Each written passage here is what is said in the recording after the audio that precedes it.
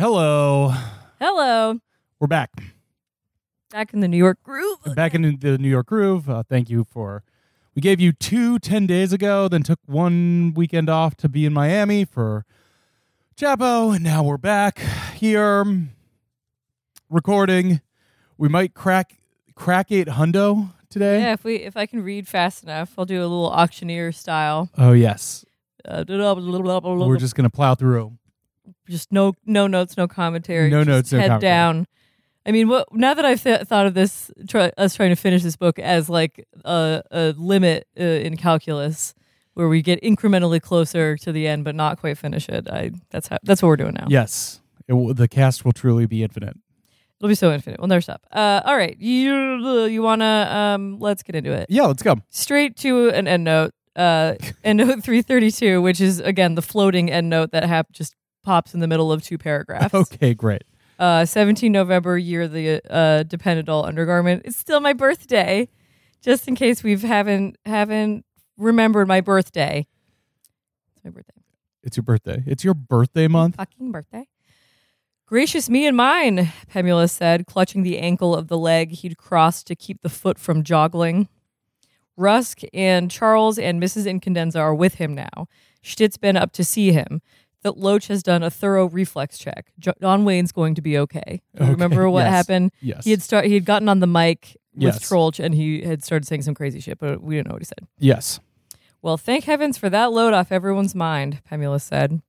It was Pemulus, DeLint, Nwangi, and Watson in the Dean of Academic Affairs' office. Mrs. Ink's ventilator hissed and something up there whirred a little. DeLint was behind the high desk, looking like a mean little boy. Nobody'd said if anybody higher up than DeLint was going to show. Pemulus didn't know if this was good or bad. Let's make perfectly sure we got this in order and in your words. Nwangi and Watson were window dressing. This was a DeLint's show.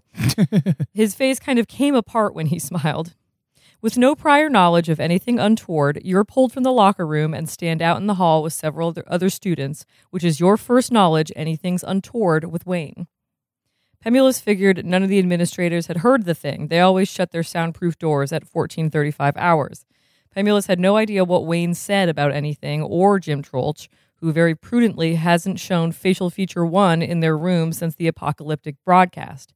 It'd taken Pemulus about half the saliva-less sprint up to B204 to figure out what had happened and to find his pilfered tenuates in the little Pecker's Celdane bottle. So here we have it confirmed. Yes. That Troelch had stolen his drins. His drins. Yeah. Okay, great. Pemulus sort of shuddered to imagine the impact of the drin on Wayne's Dane bottle. Wait, no, sorry. On Wayne's... sorry, I messed it up. On Wayne's cherry red and virgin bloodstream. The slight whir of his cortex working at full speed was masked by the hiss of the ventilator and the sound of whistles and play and Stitt's megaphone outside. I'm in there suiting up, waiting for Freer and doing a little BB intervention on Postlethwaite, who was in crisis, and Zoltan and the Darkness come like spasming in, saying Troelch had jury-rigged the Duke into candid sharing for the WETA broadcast. They say what? That Troelch had tricked Wayne into speaking candidly without awareness it's going out over WETA into all the rooms?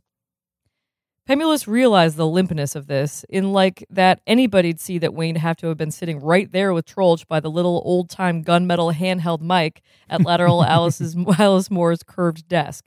He'd already heard from Lateral Alice that it was more like Wayne had come rattling in and shoved Troelch aside and grabbed the mic and started ranting, while Troelch and Lateral Alice Moore had looked on aghastly, and that Dave Hard, down doing some maintenance to LAM's deactivated third rail, had been so aghasted he'd pitched forward narcoleptically and stayed like that with his face in the blue carpet and ass in the air for nearly an hour, and that Lateral Alice's own stress had brought on an aggravation of her chronic cyanosis to the point where her whole face was still blue-tinged and between her knees when Pemulus had got to her. This was more like a general sort of impression, which I feel like I might have misbegotten from the agitation of the guys. Plus how completely un-Wayne-ish Wayne sounded. Like, how could anybody ever have said that shit if they thought it wasn't just them and Troelch alone? Much less Wayne, who, as we all know, is pretty much reserve in motion. DeLint's nostrils got that pale flare they got, Pemulus knew, when he smelled horseshit and knew you knew it. Pemulus knows Delint's been laying for him ever since the incident with the PWTA guy who started to wobble and then rant down at PWTA, which was a totally different type of deal. The irony was that, do you remember that's... Yes, it's time to be real. Oh, it's time to be real. Let's see if I can balance that. That's the... Here, you take a picture of me, and I'll take a picture of Infinite Jest. Yes. Let's see if I can make this happen. Yes, here we are. We're speaking. We're talking. Oh, such a flattering photo. Just trying to get the recorder in. Remember Pemulus dosed the guy he was playing at the Port Washington? Yes, exactly. Who started acting weird? Okay. So that was a totally different type of deal. The irony was that the Wayne dosing had been a total accident and in no way Pemulus's deal. If anybody, Trollch's. But the Cortex couldn't nail down any way to get this across without admitting to possession of Adrin, which, given the shaky pharmaceutical ground since the Eschaton and Onanta urologist, would be tantamount to clippertonizing himself. Nwangi showed almost blinding third world teeth, but was saying nothing. Watson's eyes had this almost nicotinator of stupidity film on them, less a dullness than a deadness, the dead porch light of nobody home at Shea Tex Watson. Pemulus saw the leaflet about Wayne and Mrs. I and deviant division in the papers Delint held. That's the pamphlet that he put up that says how many times does 17 go into 51 or Oh, whatever. yeah. Which is, in your words, your first knowledge of untowardness with Wayne. My first is, I get out there still trying to counsel the Postheimer, and hear on the speakers Wayne's doing what Keith observed may have been a sort of imitation of Dr. Tavis. It had been uncanny. It had made Stice look like a rank amateur. Wayne had told Troeltsch to pretend he was some adolescent girl. This was adolescent Tavis asking her for a date. Pemulus shuddered. He couldn't exactly remember all the little mannerisms, which Wayne clearly got locked down from Tavis always sitting next to him on the bus back from Victory's going at him nonstop.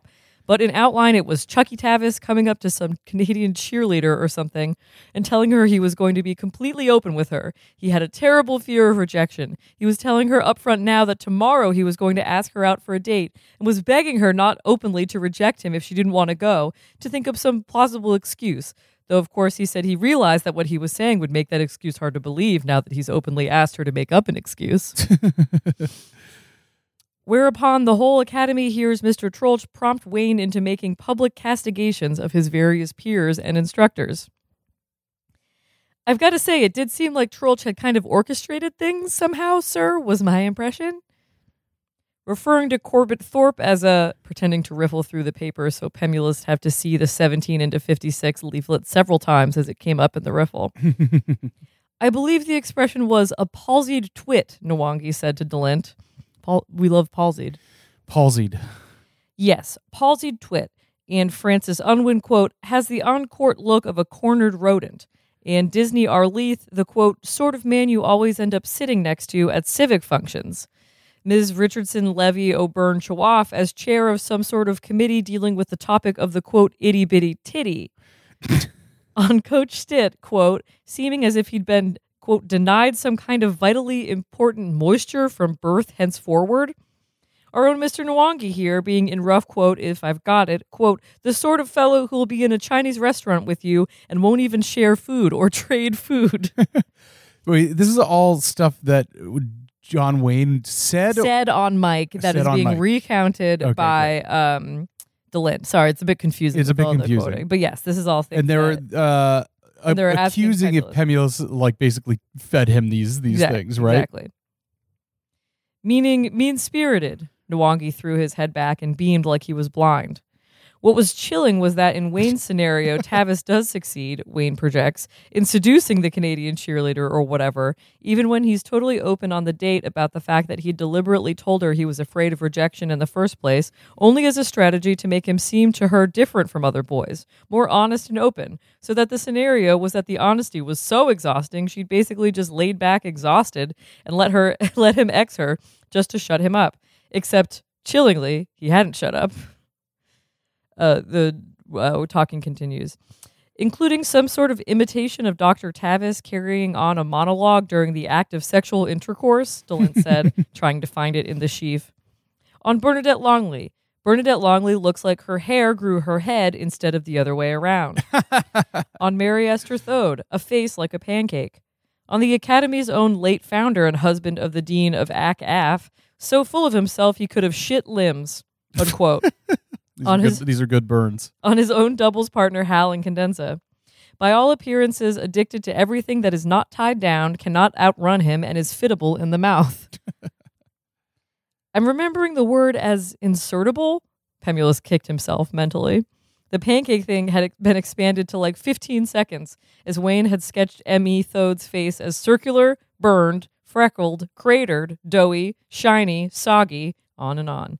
Plus, somehow even more chilling, was that Pemulus knew from Ink that Wayne's pseudo-Tavis I live in fear of rejection ploy was actually in the top 5 or 10 of the troubling strategies that Ink's brother Orrin the punter called up to Hal about employing to ex young married women.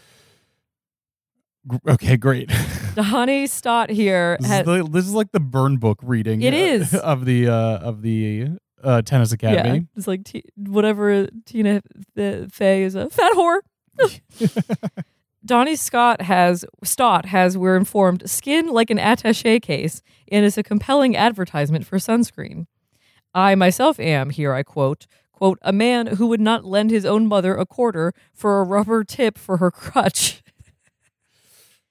Is the emerging point that this is going to impact my getting to go on the Whataburger trip? Nwangi crumpled and slapped his knee. His face literally looked like a very dark hatchet. Tex Watson reached down behind the console he was slumped in his chair by and brought out Pemulus's special yachting cap and dangled it like something you want a dog to jump for.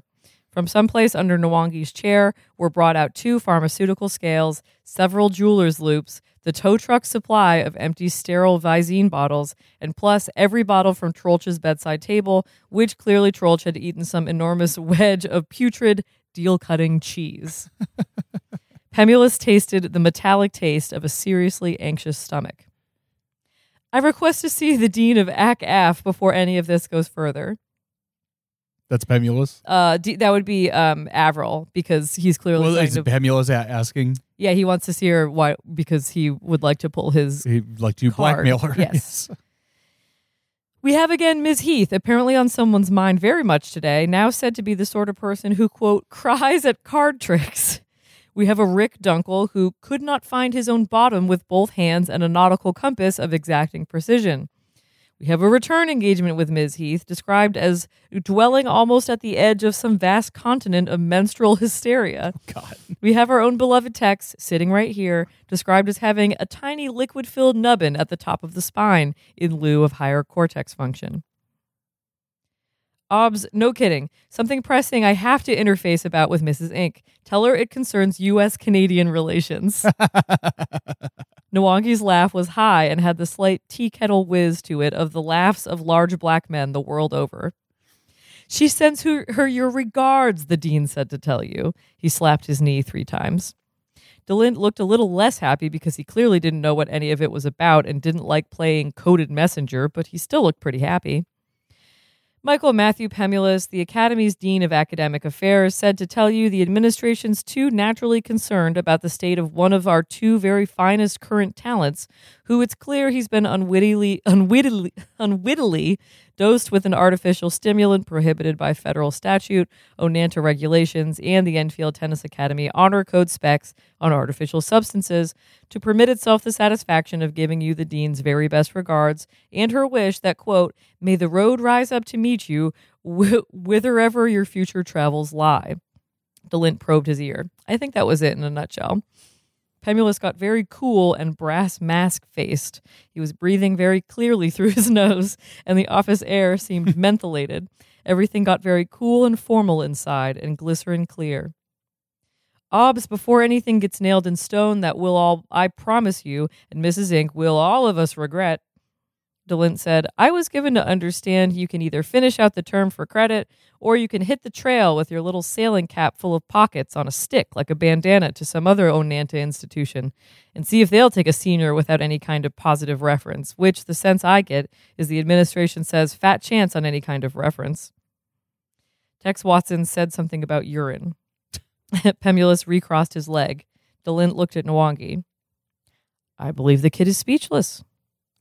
I believe he has nothing to say. I don't believe it.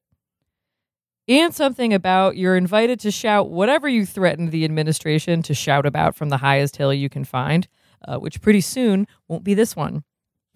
Nwangi got out through laughter. And that the administrative office doorknobs have been rubberized and grounded, the administrative files all recryptographilated, everyone's room's mirrors re-anodized and sealed with plastic wood, Mrs. Ingt said to tell you. The little deck of cards riffle of the wings of the shit fairy, which he privately envisions as a kind of violet incubus with the Dawes saggy frown. Pemulus scratched very coolly next to his ear. And this affects the Whataburger, my chances? DeLint told Pemulus he just fucking slayed him, while Watson looked from face to face, and Nwangi rocked and wheezed and slapped at his knee, and Pemulus, close-mouthed and breathing with terrible ease, found their good humor almost infectious. Wow, Pemulus is fucked. The shit fairy has come for him.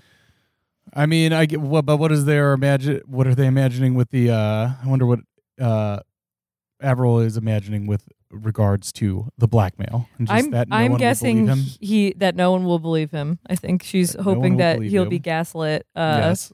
because he has so egregiously I guess by the strategy there is by so thoroughly informing everyone about what he actually thinks, he has no friends left who would believe him. Yeah. I'm still not quite sure what is the transmission of all of his burn book style burns to John Wayne. John Wayne must be listening. My guess is John Wayne sits with them at lunch. He does sit with them. He doesn't sit alone. Okay. He's just very quiet and very businesslike because all he thinks about is tennis and his homeland of Canada. But also, so he's clearly been observing. Yeah, but then also, what is the accusation there that those are all Pemulus's words and not John Wayne's? Well, I don't know. Maybe he went to some kind of mania. He just went Pemulus on everybody. I guess. Maybe it's stuff that he's been thinking yeah. too, but been unable to say, and the speed loosened his tongue. Yes. Why else might a Canadian guy just be sitting there quietly listening at ETA? You want to do a little more so we can hit? Yes, please. Let's hit 800. 795. Yes, 5 more pages. Let's do it. The most distant and obscure Tuesday PM meeting listed in the Little White Metro Boston Recovery Options booklet, which takes us to note 333, put out by the Mass Division of SAS, listing meetings of all but the very most lunatic fringe type 12-step programs in city, sub, and exurbs, all up and down both shores, the Cape and Nantucket. Sorry, let me just rearrange. I lost my other bookmark. Back to the text. Booklet. The incisor-less, nostril-pierced girl down at the Ennett House had given him looked to be a males-only thing at 1730 hours out in Natick, almost in Framingham. Framingham or Framingham? Framingham. I'm just going with it. At something with a location on Route 27 that the MBRO booklet listed as only QRS 32A. Hal, who has had no last class period, rushed through PMs, dispatching Shaw 1 and 3 by the time the regular PMs were even warming up, then skipping left leg circuits in the weight room, and was also foregoing tonight's lemon chicken with potato rolls, all to blast out to Natick in time to check this anti-substance fellowship meeting business out. He wasn't sure why, since it didn't seem to be any kind of slobbering inability to abstain that was the problem.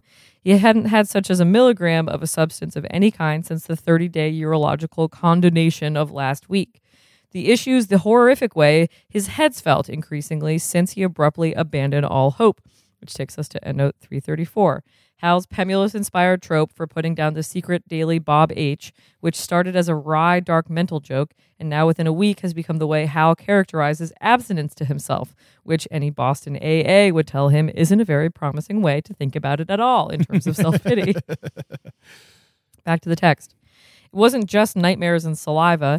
It was as if his head perched on the bedpost all night now, and in the terribly early a.m., when Hal's eyes snapped open immediately, said, "Glad you're up. I've been wanting to talk to you," and then didn't let up all day, having at him like a well-revved chainsaw all day until he could finally try to fall unconscious, crawling into the rack, wretched, to await more bad dreams. 24/7s of feeling wretched and bereft. Dusk was coming earlier. Hal signed out at the portcullis and blasted down the hill and took the tow truck up Comm Ave to the CC Reservoir and then south on Hammond, the same deadening route as the ETA conditioning run, except when he hit Boylston Street, he turned right and struck out west. Once it cleared West Newton, Boylston Street became Shunpike Route 9, the major west suburb commuter alternative to the suicidal I-90, and 9 suburb-hopped Serpentine all the way west to Natick and Route 27. Hal crawled through traffic on a major flow road that had once been a cow path. Has the Big Dig been completed in this universe? I don't think so, right? I don't know. Well, I think it gets completed in our universe sometime between the 90s and 2007-ish. Yeah. So I'm not sure if he's imagined it. By the time he was in Wellesley Hills, the sky's combustionous orange had deepened to the hellish crimson of a fire's last embers.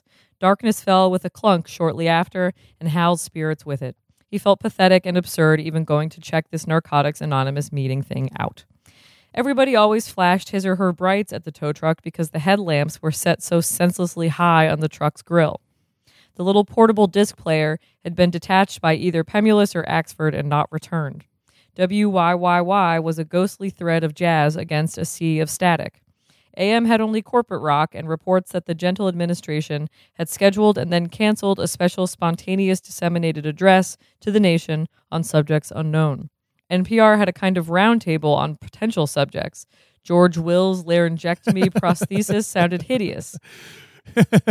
Is this imagining an incredibly old, but still hanging on NPR guy? That's pretty good.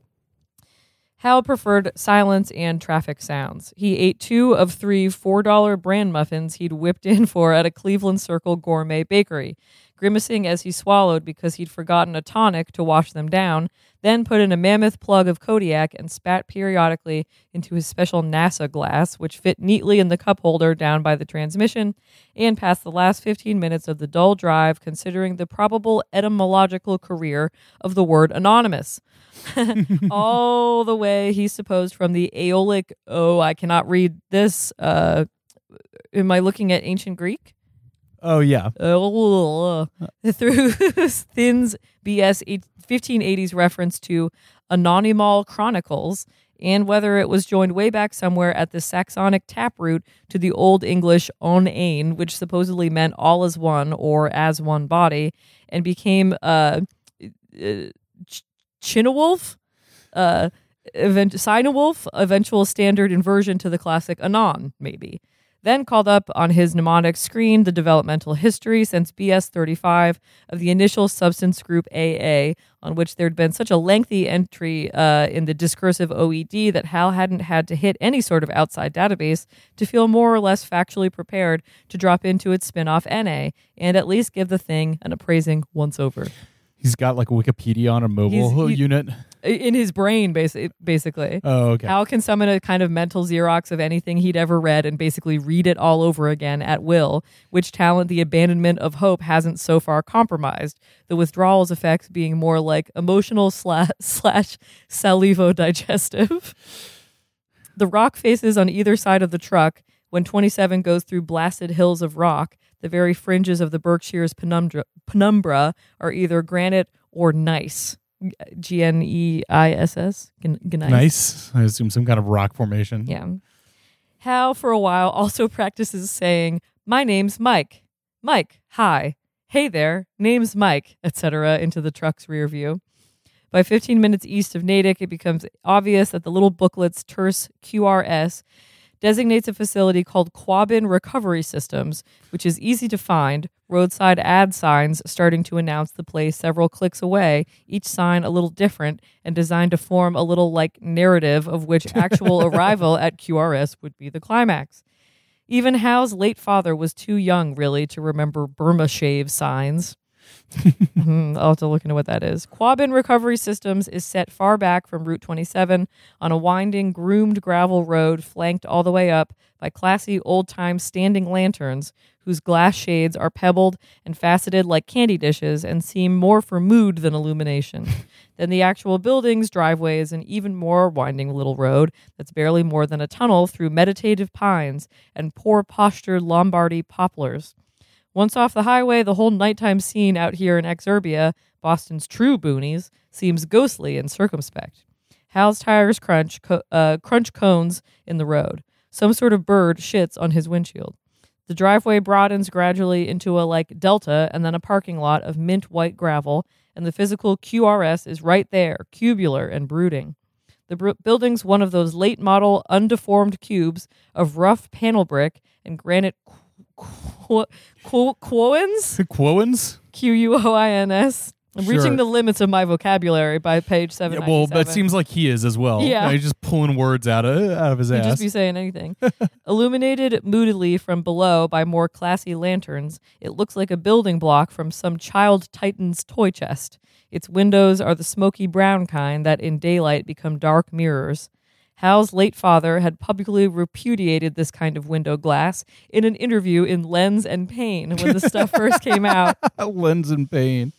I just love, even though he's such a mess, such a a sloppy drunk. He was so busy. He was always just participating in industries. Hal's father. Yes. I kind of relate. Look, I'll give an interview to anybody, basically anyone. I'll who give an asks. interview to everyone, and I love to be busy. I forgot how detailed the Infinite Atlas is. Well, we will have to celebrate with, dare I say it, a trip to Boston when, Yes. when all is said and done. What is the name of this institute again? It's Quabbin Recovery Systems, Quabbin. I'm sure he made it up.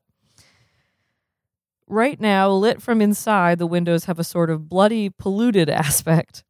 A good 2/3 of the lot's parking places say, reserved for staff, which strikes Hal as odd. The tow truck tends to diesel and chuff after deignition, finally subsiding with a shuddering fart. It's dead quiet except for the hiss of light traffic down on 27, past all the trees.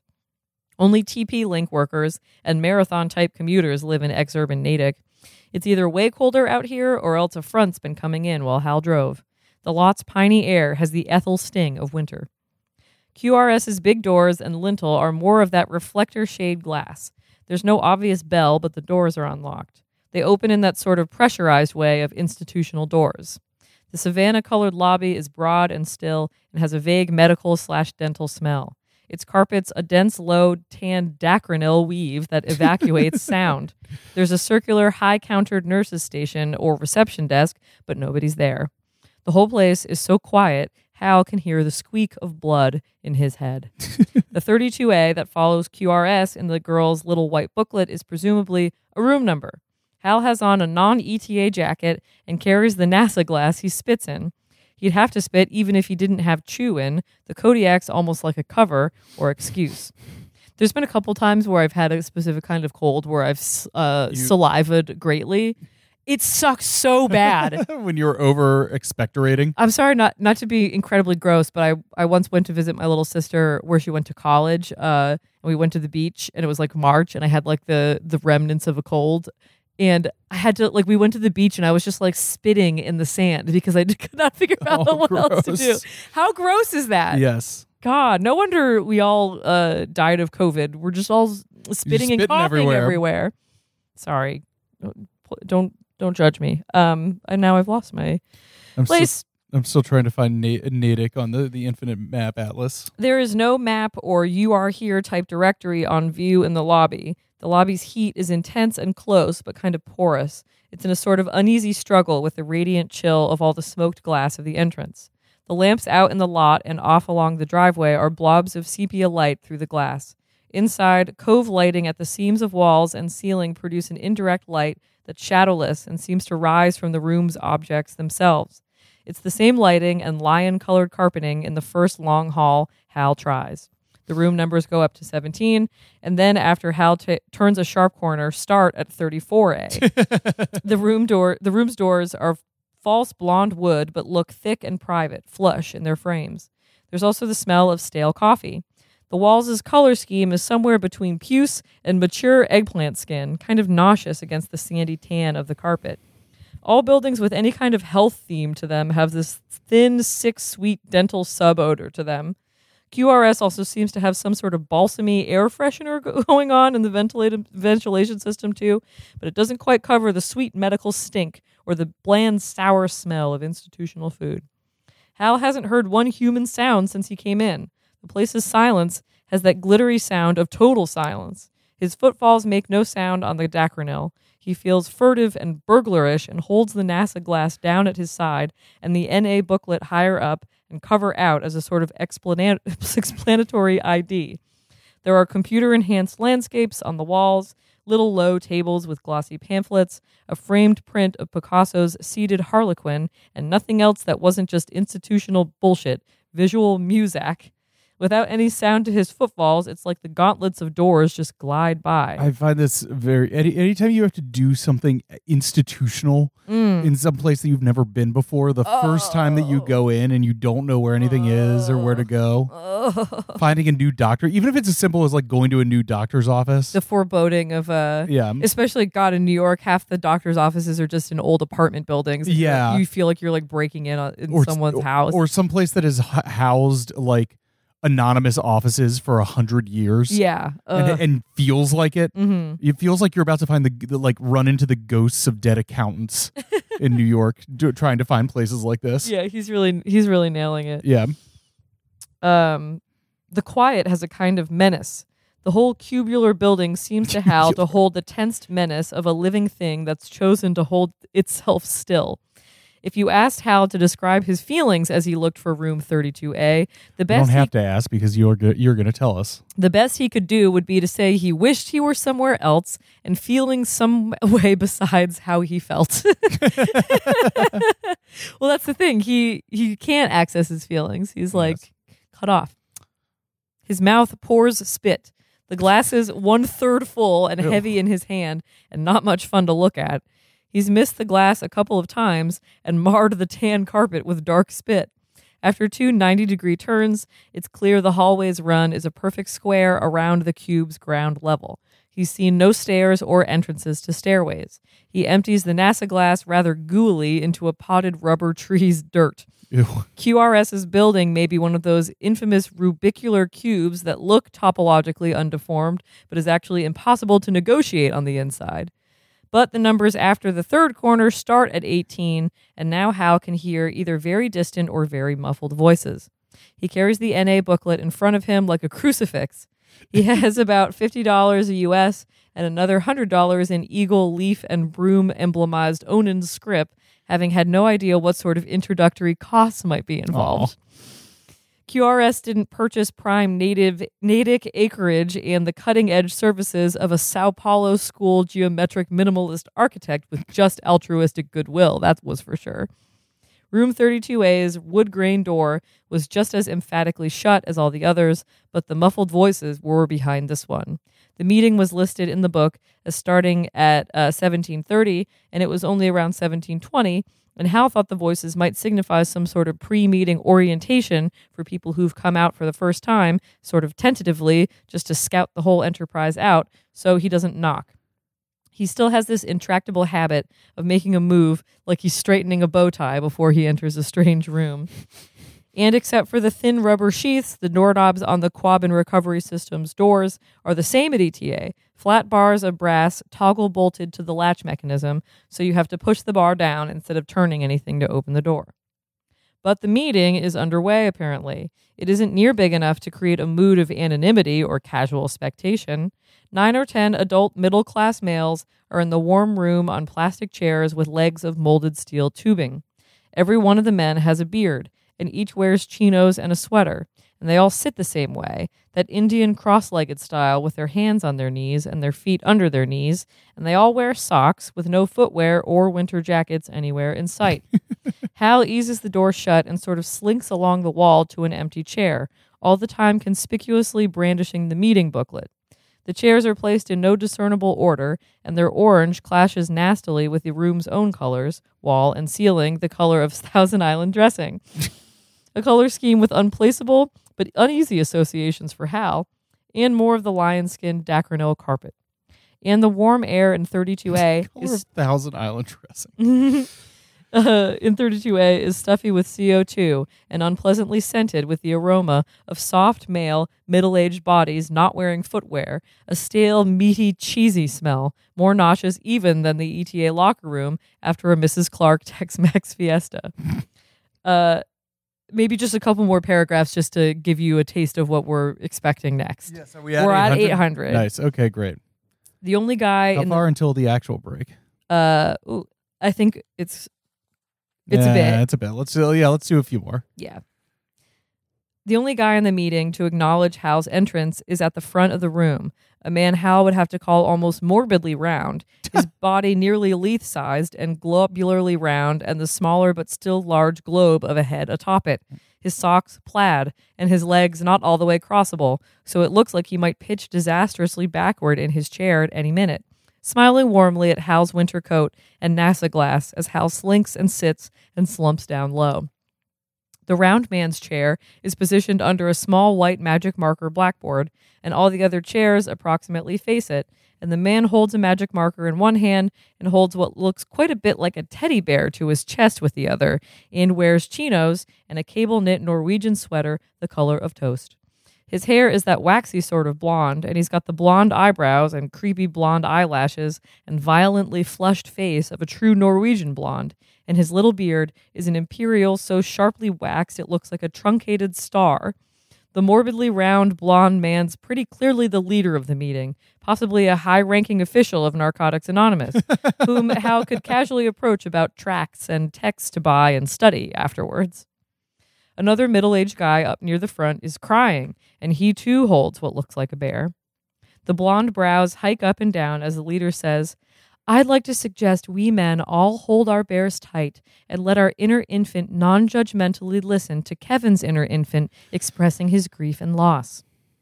They're all at subtly different angles to Hal, who slumped low over by the wall in the second to last row, but it turns out after some subtle casual neck craning that, sure enough, all these middle-class guys in at least their 30s are sitting there clutching teddy bears to their sweatered chests. And identical teddy bears, plump and brown and splay-limbed and with a little red corduroy tongue protruding from the mouths, so the bears all look oddly throttled.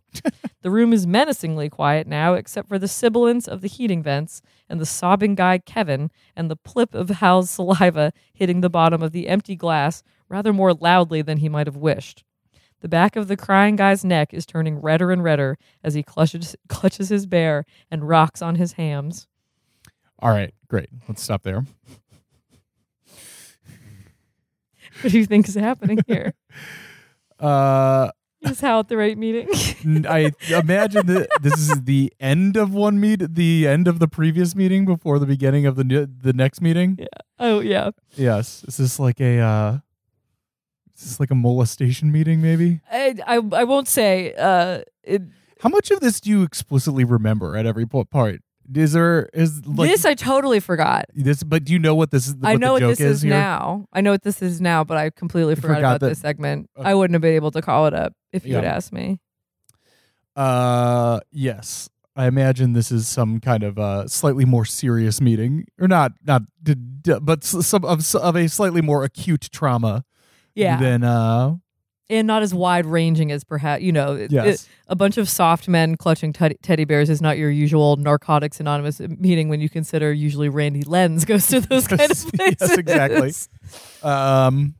But I'm sure he'll behave. Look, all these fucking guys with their bears. I'm sure he'll behave appropriately and without any acute anxiety towards it. Yeah, I'm sure he'll have lots of fun. And he only has to endure it for 10 minutes, and then he can get onto the regular NA meeting. Mm-hmm. Yes. You should be able to wear a mask to your first NA or AA meeting. I mean, you don the veil.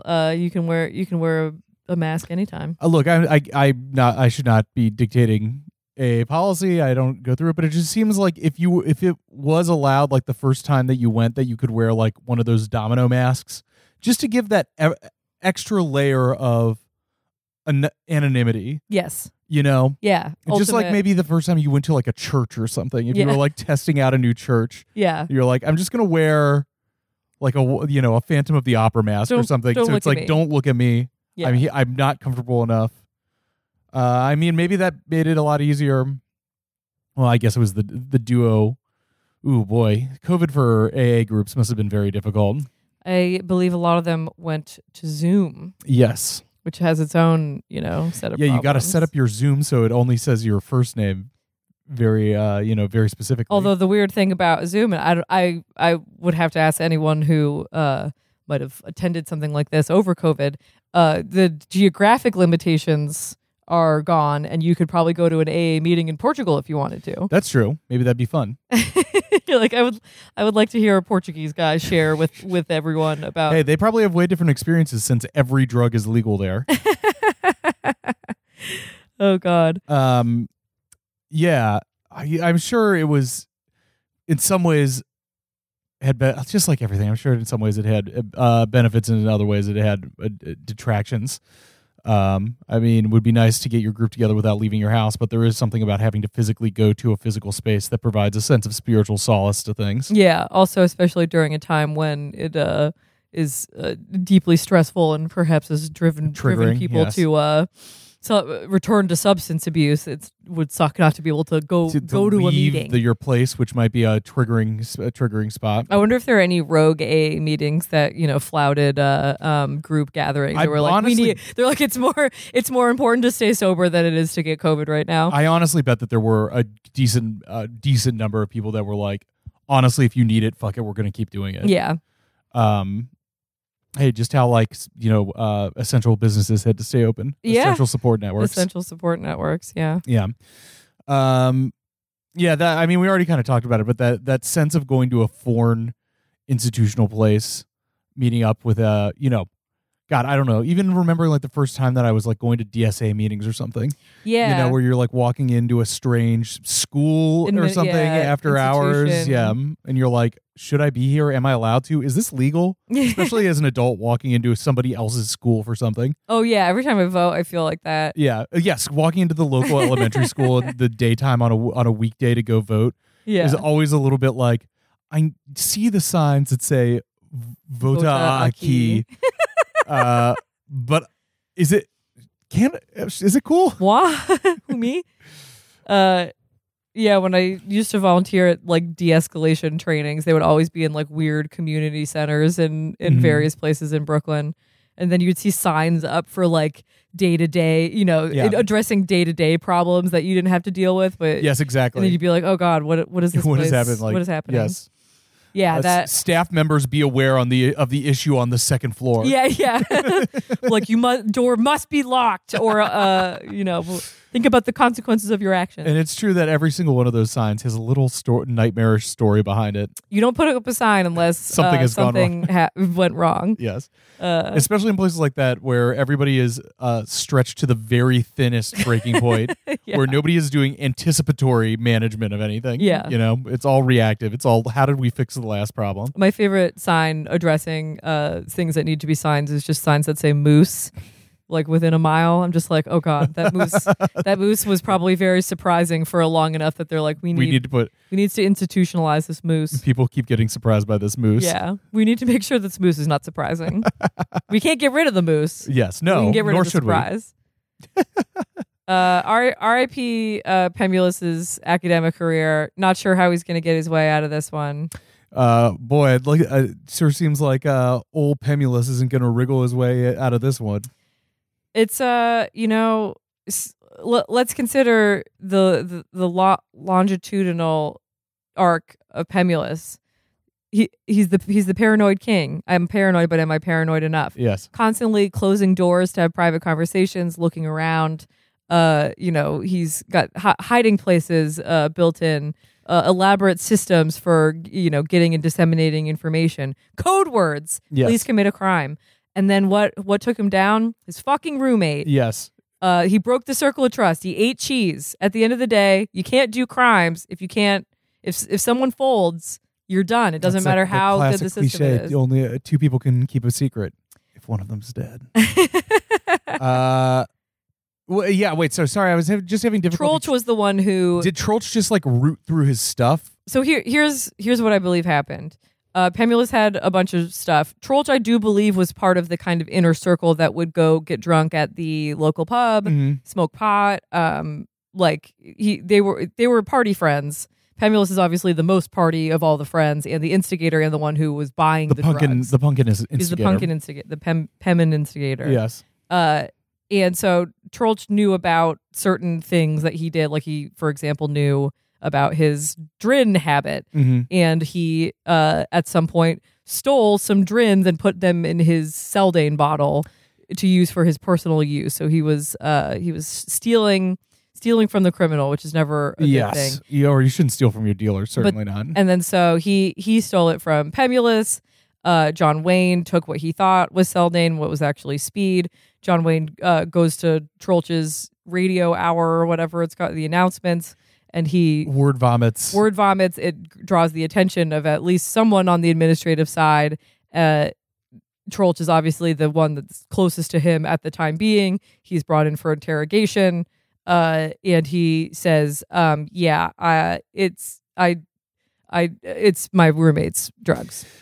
Great. That's basically what I thought happened, but as always, the way that it's written makes it a little difficult to follow. Yeah, it's a bit confusing to hear aloud with all the dialogue and stuff. But the main thing to note is that Pemulus's trump card of knowing that Averil was fucking John Wayne is useless because it worked when there was no evidence that he was doing anything wrong other than a strong sneaking suspicion that he was a little rotter. But once it was proven beyond a shadow of a doubt, it doesn't matter what he says against Averil, he will be thought of as a drug-addicted, sketchy criminal liar. Not great. Yeah, not great. Sorry, we're watching tennis and there's incredible slow-mo. This must be a coach in the Raptors. 240 frames per second. They got like a shot of him picking his nose earlier, which I thought was pretty funny. That was funny. Yeah. You know, I remember what I was going to say now. You know how Pemulus really could have solved this? Yep. Be better at tennis.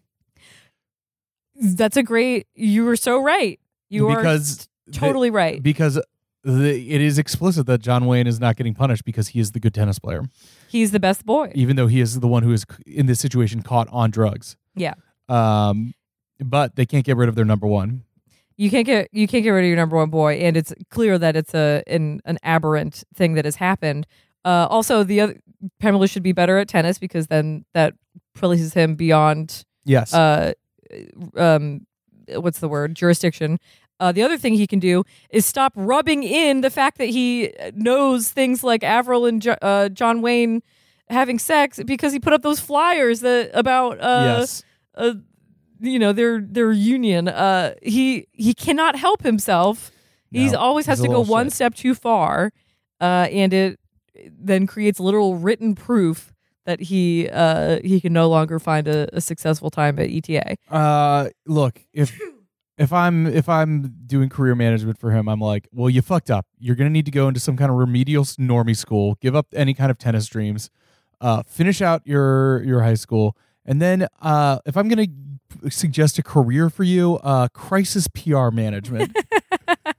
He's a quick thinker. Yes. He's got so much potential, right? He's quick-witted. He's good at math. Yes. He's really good at math. There's a world where he just goes to his regular, down market Boston public school and gets a full ride to MIT on merit, but maybe he's not good enough for that. I think in general there should be better ways of coaxing malbehaved children into using their powers for good or at least productive work. Because I don't know, it's like when you're a kid, the realm of possibilities of professions are like, oh, if you're not getting into like one of the classic post-doctorate things, you're like fucking up or failing. But it's like, I don't know, I think there's a motivational way you could take a 17-year-old outside and be like, you're really good at lying. You're really good and you seem to love it. If you put your nose, and you can get away with a lot of stuff, if you put your nose down and try not even hard, like medium, like put in the bare minimum and don't fuck up for like 4 more years. You can get a job where they'll pay you to lie. They'll pay you to lie. And I'm not even talking like a lawyer. Yeah. Where you have to go to a secondary school. I'm like talking about like getting a PR degree. Yeah. Campaign a campaign manager or something like that. And again, you don't have to go to a fancy ass school. You have to get like a C+ at a mediocre high school and a mediocre college for like 4 years. Yeah. I think you can pull that out of your ass. He's a money getter too. Yeah. The first time this is the essential question of Pemulus is the first time we meet him, I believe, is with that sort of visiting each of the big buddy, little buddy scenes, and he's playing 3-card Monty with them. Yes, exactly. So like he's a hustler at the end of the day. It's just, what do you hustle on?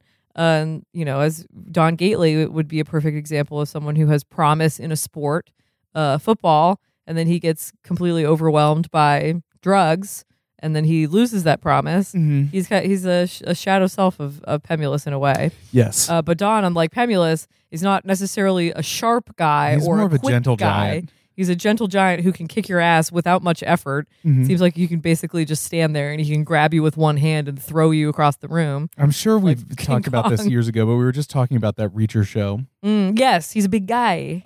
With Will the other day. Yeah. The Reacher guy. I'm sure I mentioned him as a potential Don casting, right? Yes, you have. Well, someone else also sent me, DM'd me a picture of it's a picture going around of Zac Efron with a Prince Valiant haircut, yes. which is exactly the kind of haircut that Don has. He looks very jacked, very square, very Don.